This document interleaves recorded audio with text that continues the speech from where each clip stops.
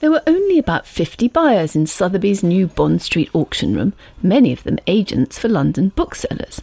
There was also an autograph dealer over from Paris and, incongruously, a Fellow of King's College, Cambridge. Now, he was the economist John Maynard Keynes, by then well known for denouncing the boom and bust, crazy free market economics that had led to the Wall Street crash and many crashes since. The auction was booked in for after lunch on the 13th of July 1936, and the green-bound catalogue, a colossal 7 shillings and sixpence for an illustrated copy, was entitled The Newton Papers.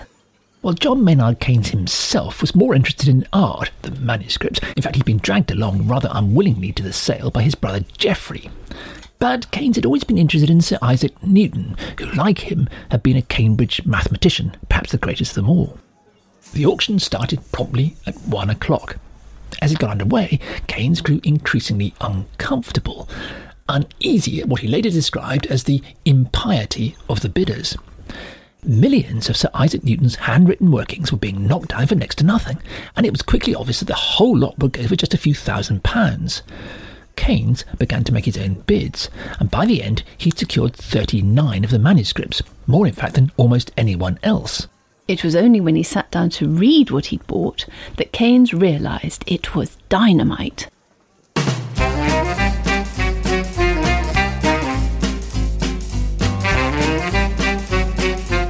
Hello, good to see you at the History Cafe.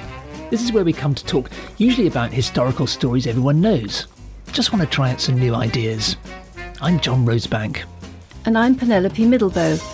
At the History Cafe, we revisit stories that have got stuck in our collective memory, but just don't look quite right to us. So get yourself a coffee, pull up a chair, let's see what happens.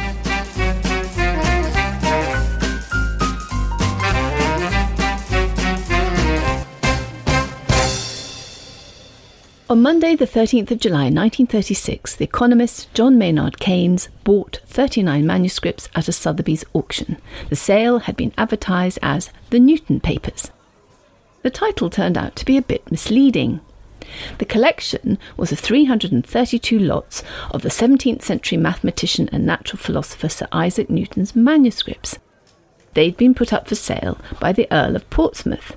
He'd inherited them through the marriage of an ancestor to Newton's great niece.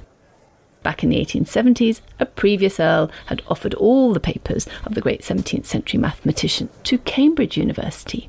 But the little team of scholars that had been instructed to go through them had decided that many of them were, quote, not of much interest, and so a whole chest of them had been dispatched back to the Earl. In 1936, however, the current Earl was facing ruinous death duties, and it was whispered a divorce, and was flogging off whatever he could, including his ancestral Hampshire pile and that old tin chest of Newton's rubbish. So it was just some papers that were not of much interest that were being sold at Sotheby's that Monday afternoon in 1936. Nobody was expecting them to pay off much of the Earl's debts. That season, most of the smart money was along at Christie's, at a sale of paintings by Rubens and Rembrandt. Well, Keynes collected together the manuscripts he'd won in the auction and sat down to study them. Newton's handwriting is not difficult to read, but Keynes discovered that the manuscripts, well, they seemed to be written in code, full of obscure references to things like the Green Dragon, the Doves of Diana, the Sceptre of Job, the Caduceus of Mercury. Well, Keynes was intrigued. During his lifetime, Newton is said to have made half a dozen epoch-making discoveries. He demonstrated that white light is made up of different colours. He identified and described gravity. You remember the story about the falling apple? Actually, it's not quite what it seems, which we'll come back to later. Newton also invented calculus, or more precisely, he came up with calculus at roughly the same time as Leibniz. It's the German's method schoolchildren have to suffer nowadays. And then, using discoveries 2 and 3, that's gravity and calculus, he came up with his famous 3 laws of motion. They were the basis of everything else in what's called classical mechanics. They were enough to land a man on the moon. Incredible. All these Newton explained in his 2 brilliant books, Principia Mathematica of 1687 and Optics of 1704.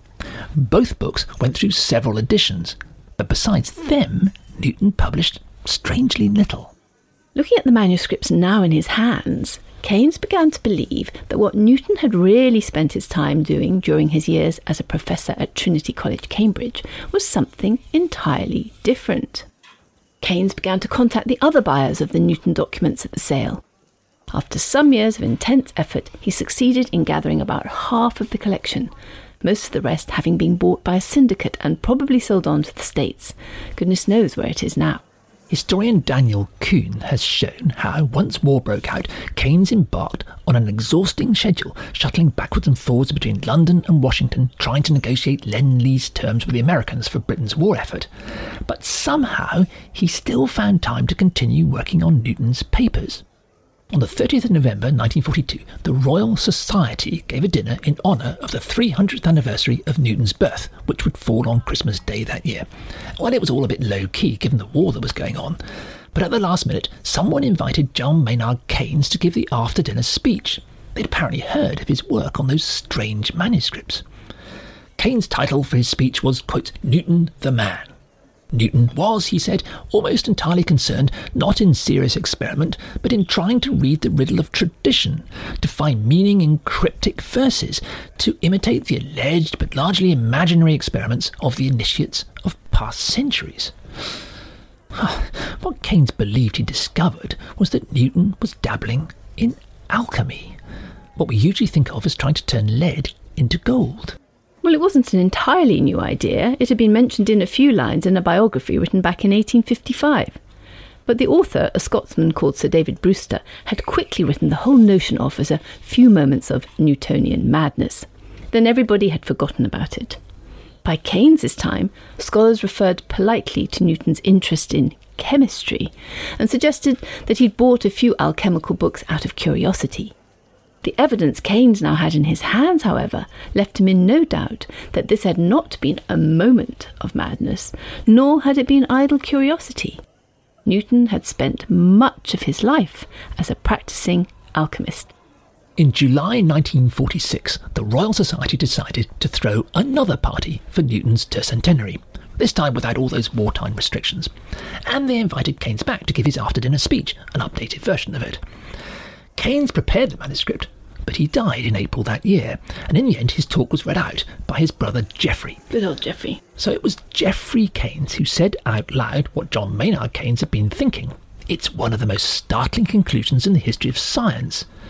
Geoffrey Keynes had been speaking for less than a minute when he declared, in the 18th century and since, Newton came to be thought of as the first and greatest of the modern age of scientists. A rationalist, one who taught us to think on the lines of cold and untinctured reason. I don't see him in this light. I don't think that anyone who has pored over the contents of that box, which he packed up when he finally left Cambridge in 1696, can see him like that. Newton was not the first of the age of reason. He was the last of the magicians.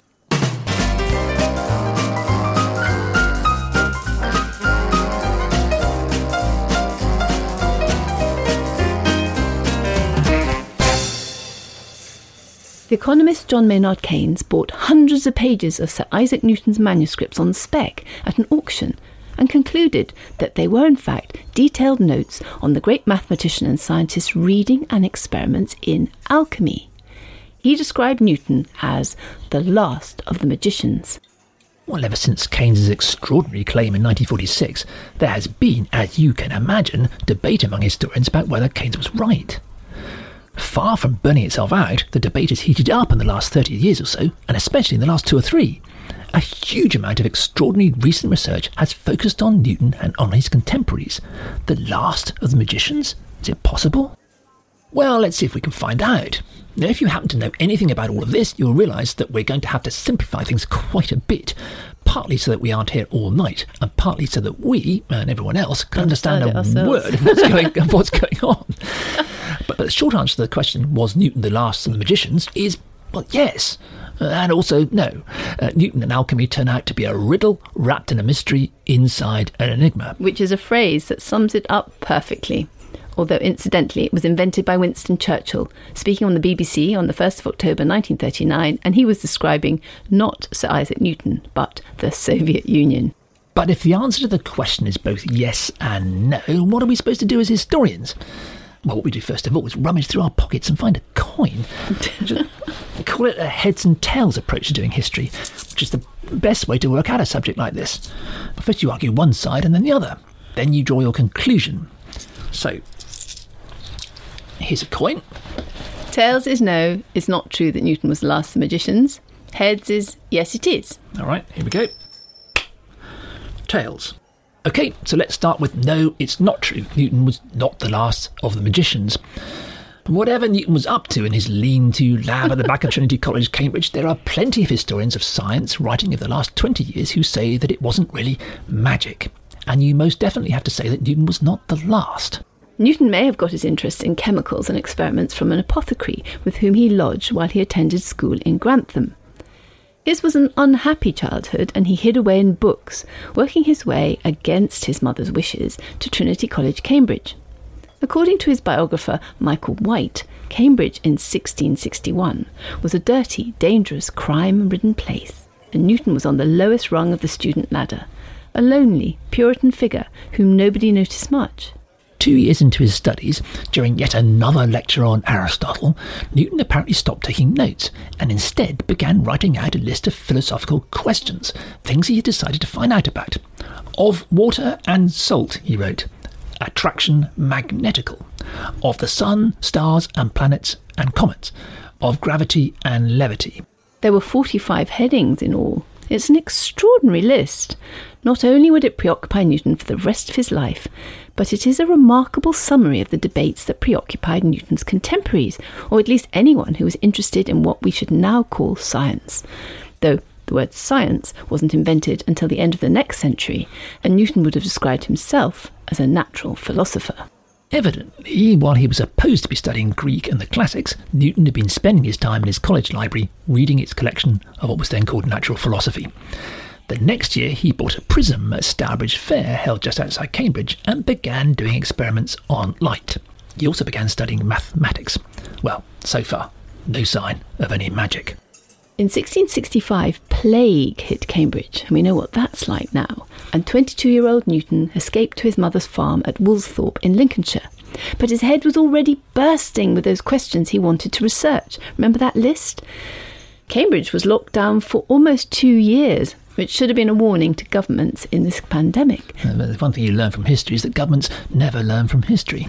Anyway, Newton stayed at the farm for 2 years and would later look back and say they were the most productive years of his life. And this is when, scribbling on the back of any bits of paper or parchment he could find, he formed the ideas that would later make him famous, especially that gravity was a universal force making objects fall to the earth, and the mathematics that go to make up what we now know as calculus. He returned to Cambridge in 1666 and just 3 years later was elected the second ever Lucasian Professor of Mathematics, a position later held by Charles Babbage and Stephen Hawking. Newton was not yet 27. So all that seems very rational and modern. But then, for the next 33 years, Newton spent most of his time not working out mathematical problems, or indeed working on light or gravity. The historians of science, such as William Newman, Niccolo Gioacchini, Karen Figala, and others, all now completely agree that Newton spent them mostly doing alchemy. According to Newton's biographer, Michael White, in 1669, Newton linked up with a network of alchemists in London. They could procure alchemical equipment and books for him. On his first trip, he bought £2 worth of chemicals and 2 furnaces. For years, he then pored over all the chemical texts he could get, furiously making notes and decoding their complexities. By 1675, he'd met up with Robert Boyle, one of the founders of the Royal Society, and as we now know, also deeply into alchemy. Following Boyle, Newton began experiments with mercury, the mysterious metal that's liquid at room temperature. He then moved on to all the 7 alchemist metals: mercury, lead, tin, copper, iron, silver and gold. First in acid solution, then heating them up, then in reaction with antimony, a chemical from an ore we now know as stibnite. His roommate, John Wickham, was brought in to help and record Newton's excitement at these experiments.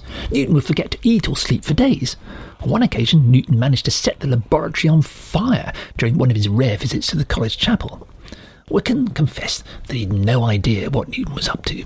Much of Newton's alchemical experiments were summed up in two unpublished manuscripts, which we now know as Praxis and Processus, apparently written between 1693 and 1705.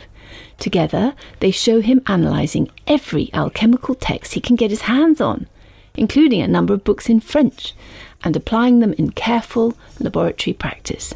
But once recent historians of science began to take Newton's experimental notebooks seriously, they discovered something really striking. The American historian of science William Newman's heavyweight book on Newton came out in 2019. Now, Newman has replicated many of Newton's experiments.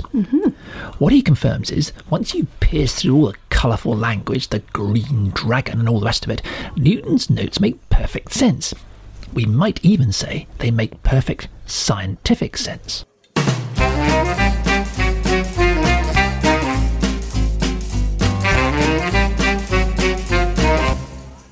It's now completely clear that Sir Isaac Newton, whom we've always thought of as a great mathematician and scientist, spent much of his life as an alchemist. Over the last couple of decades, historians of science have been trying to explain why that was. Well, we need to understand what alchemy was. Most of us imagine the alchemist trying to get rich quick by turning lead into gold, or to live forever by finding the so-called elixir of life. Or that they were charlatans or fools, tricked by chemical reactions they didn't understand, producing things that looked like gold, but weren't. But now we know that these are just caricatures, dating back in fact to at least the 16th century and probably long before. There were, of course, as we shall see, the charlatans and the gullible. But ever since historian Francis Yates began to explore the world of early modern so-called magic back in the 1970s, we've realised that alchemy was something altogether much more sophisticated. To understand alchemy, you have to understand that what matters is what matter is. In other words, what things are made of, or as Newton would have put it, how God made the world. Well, these days we think of matter as made up of molecules, which are made up of atoms, which are made up of electrons, protons, neutrons, quarks, leptons, as well as positrons, antineutrons, bosons, and goodness knows what other infinitely small particles, which aren't really solid at all, but are waveforms and probabilities. We now know that when these various subatomic somethings are arranged in one way, they make lead, and when they're arranged in another way, they make gold. And in other kinds of ways, they make the other 116 elements that are set out in the periodic table. Actually, if you want to make any sense of this, don't listen to us. Go read the brilliantly lucid Matter, a very short introduction by my friend, Jeff Cottrell. Yes. Anyway, what all this shows is that theoretically, the old alchemists had been correct. These subatomic particles could be rearranged so that aluminium could become iron or copper could become silver. In fact, 20 of the elements only occur in laboratories and nuclear accelerators. But in all the other cases, the only way to transform one element into another would be with an unimaginable blast of energy. And we're talking about the kind of energy emitted by a supernova, an explosion of extraordinary force that takes place as a star dies. It's not something that Newton or any other alchemist could have cooked up on his stove. But now let's imagine ourselves instead in Newton's world. Nobody in the 17th century knows about molecules, electrons or quarks or indeed supernova. Simplifying rather a lot, smart opinion in the 17th century was that all matter, including all metals, were compounds composed of something along the lines of mercury, sulphur, salt, earth and water and their derivatives. Now, if that's what you believe, it becomes completely possible to imagine that you could transmute anything into anything else. In fact, once you try to think your way into the way they were thinking in the 17th century, it's difficult to imagine anything more worth doing. What this kind of experiment is trying to do is to understand the way the world is made. It turns out that during all those years as a practicing alchemist, Newton was working hard on his 45 questions of salt and water and all the rest. What the historians of science like William Newman now tell us is that doing alchemy, or what Isaac Newton's contemporaries in fact called chemistry, with a Y, not an E, was a completely rational way to discover how the world was made. They knew, for example, that miners reported the way that copper, iron, silver, gold and all the other metals seemed sometimes to have grown under the earth, like trees, or appeared as if they'd been cooked up by some kind of fermentation. Now imagine you were in the 17th century and you were designing an experiment to understand this process. Well, what would you do? Well, it's obvious. You would try to grow or ferment metals in the laboratory to see how it was done. And that's exactly what the men we now call alchemists, and who at the time called themselves chemists, were trying to do. And they were succeeding, or they thought they were. Philip Ball makes a telling point in his biography of the 16th century experimenter we know as Paracelsus. If, writes Ball, you don't have the advantage of modern science so that you know what gold actually is, then anything that looks like, feels like and behaves like gold, well, is gold. So even if we now know that what alchemists were often doing was nothing more than plating lead or iron with silver or gold, so far as they were concerned, they were making silver or gold. If you want to see the kind of thing they observed and why they kept on with it, go and find William Newman on YouTube giving a lecture called Why Newton Believed in Alchemy, and replicating some of Newton's experiments, and you'll believe the evidence of your own eyes. At the heart of the process was the search for whatever it was that made these transmutations or fermentations possible. It was usually thought to be a powder or a rock of some kind, whatever it was that was producing the metals miners found underground. It came commonly to be known as the philosopher's stone. Philosophers as in natural philosophers. Ah, so the natural philosopher's stone. The natural philosopher's stone. That makes much more sense.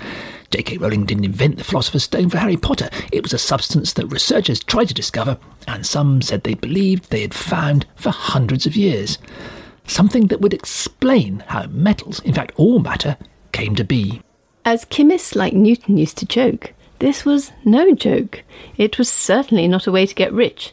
It was a way to spend years of your life and a very great deal of your money on materials and equipment in hot and stinking and dangerous laboratories, trying to understand processes that went on in front of your eyes, but for which you could only imagine explanations. And if gold held a special place for these chemists, it wasn't because they believed they could make enough to get rich. It was because gold appeared to be the one thing that never decayed, never corroded, and never turned into anything else. Pure gold appeared to be the purest substance on Earth. So if you successfully unlocked the secret of transmuting one metal into another, a process that was called chrysopia, the proof would be that you would end up with pure gold. Newton spent many years studying and annotating alchemical books. It shows, as historian Niccolo Giucardini writes, quotes, without a shred of doubt, that Newton was searching for a recipe for making gold. But now it comes as rather less of a shock. This, say the historians of science, wasn't magic. According to them, Newton was trying to work out how God made the world. It was a perfectly reasonable way to spend an afternoon, or indeed a lifetime. And the next thing that historians of science have been discovering is that it wasn't just Newton who was up to all this.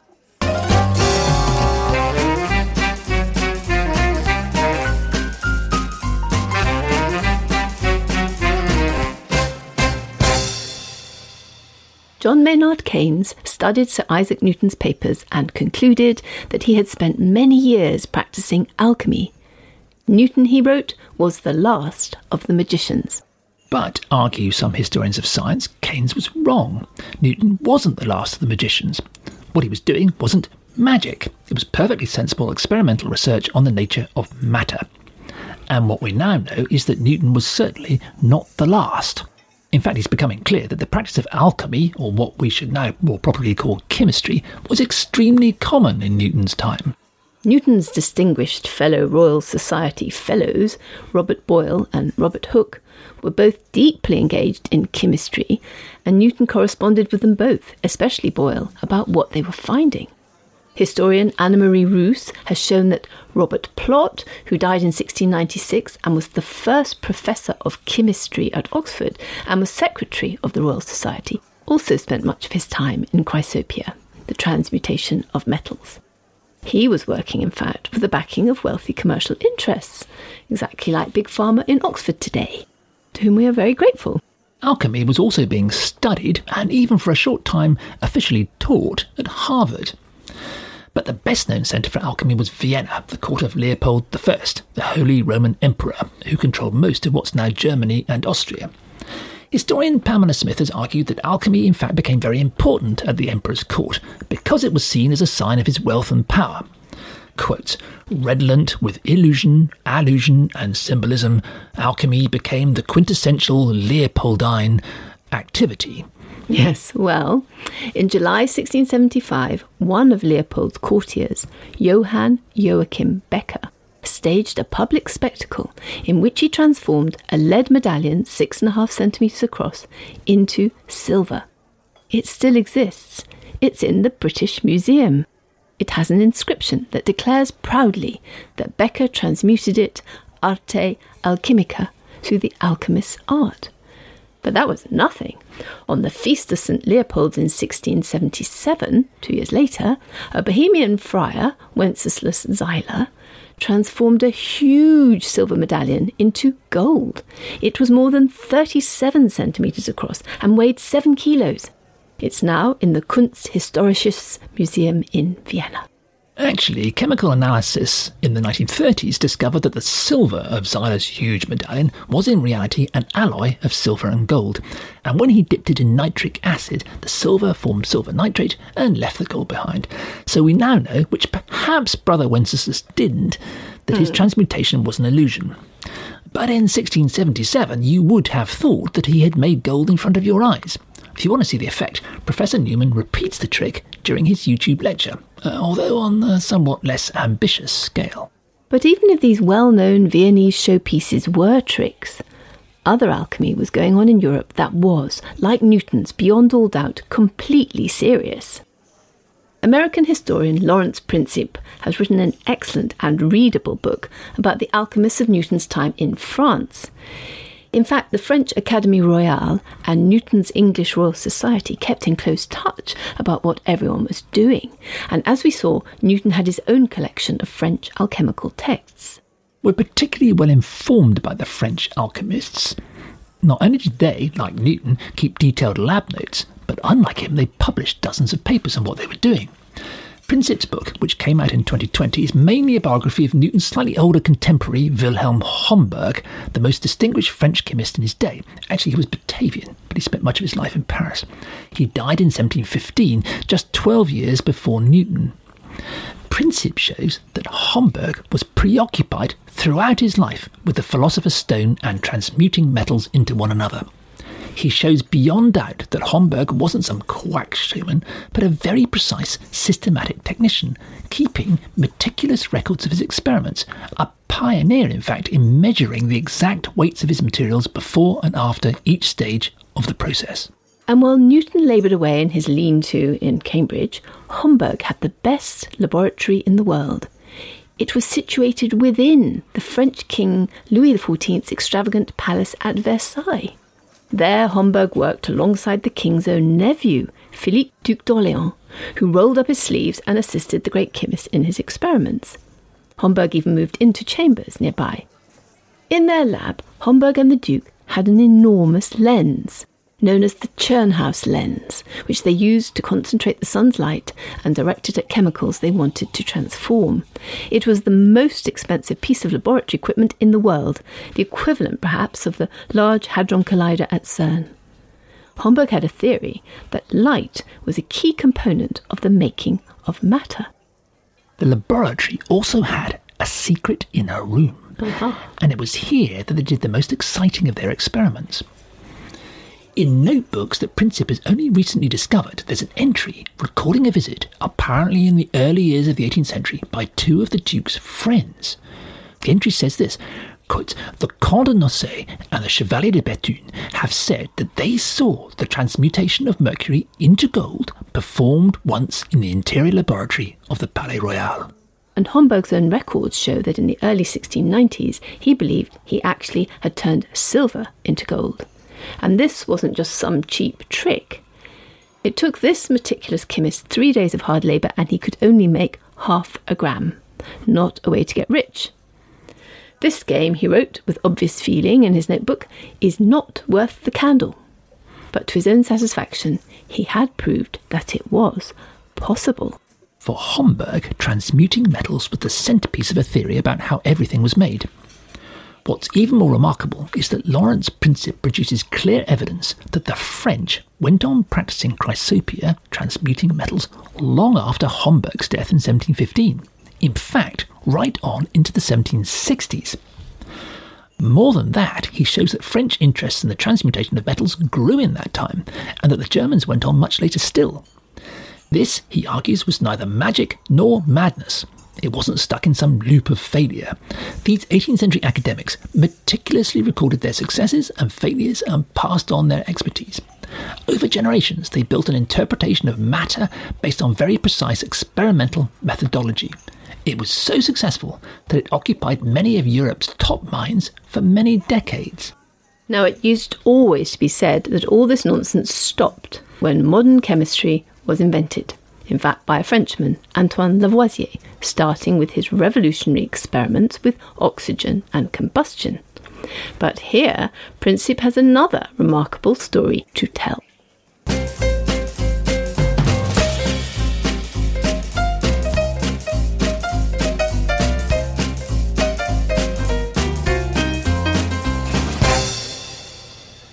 We now know that Newton's contemporaries across Europe went on practising alchemy, or what they called chemistry, long after his death in 1727.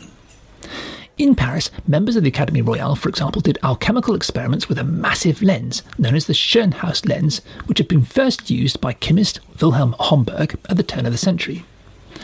During the 1750s, the lens fell into disuse and was packed away in the storerooms of the Académie Royale.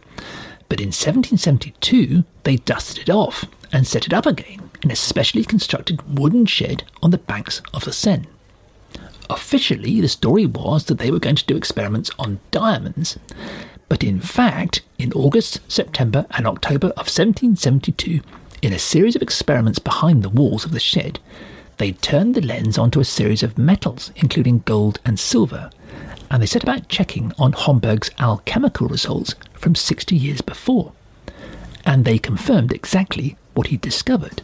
Now, this is part of a much more complicated story, but the important thing is not so much the results of the alchemical experiments in the Paris shed on the River Seine, but the small team of 4 or 5 scientists who did the experiment.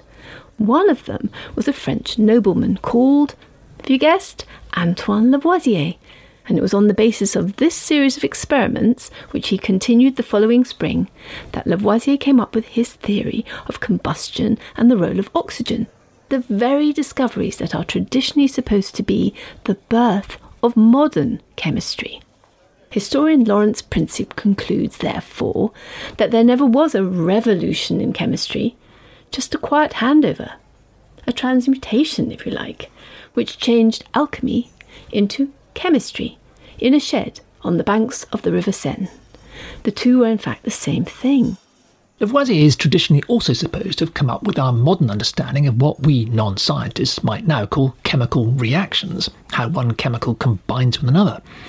But historian of science William Newman has shown that Boyle, Newton and other chemists have been working on exactly this idea 70, 80, even 100 years before Lavoisier in the course of their alchemical experiments. Newton, in turn, and Boyle too, were basing their work on that of George Starkey, an American alchemist who'd been working on these ideas all the way back into the 1650s. Historian Hjalmar Forss has also shown that Lavoisier's epoch-making definition of certain substances as elements was actually based on ideas that had been progressing and developing for decades among miners who were digging for metals, exactly the same men who'd been working with the alchemists. What all this tells us, therefore, is that Lavoisier's discoveries weren't a chemical revolution, but an evolution. And it's a pattern you find the whole time in history. If you'd had a history cafe 50 years ago, the chances are that you'd find a top table with the so-called VIPs at a seat. The kind of people John Maynard Keynes called the first and greatest. You know, Winston Churchill, Duke of Wellington, Oliver Cromwell, Thomas Cromwell, Isaac Newton, Antoine Lavoisier. These were the men, always men, who supposedly made history happen. But since then, the furniture at the History Cafe has all been rearranged. A few old and young fogies and government ministers still have their heads buried in the dust of long-forgotten school history lessons. They still want to believe that a few great individuals made history happen, but it's hopelessly out of date now. For decades, we've been working through the enormous bulk of historical documents that keeps on turning up, and we keep discovering, beyond all doubt, that things never work like that. Great changes always turn out to have long, slow origins. So-called great men always turn out to be standing on the shoulders of many, many others. So Isaac Newton was just one of many men who were working on what he would have called chemistry, and we might now call alchemy, as medieval understandings of the world evolved slowly and surely into what we would now call science. According to historians of science, Newton was not the last of the magicians. He wasn't trying to perform magic, he was simply doing what we should nowadays call chemistry, and he certainly wasn't the last. So does this mean that there's nothing to see here? Well, not necessarily. As you remember, there are two sides to this coin. If tails says Newton was not the last of the magicians, we also have to consider heads that says, yes, he was. Which we'll do next time at the History Cafe, as well as having a look at that story about the apple.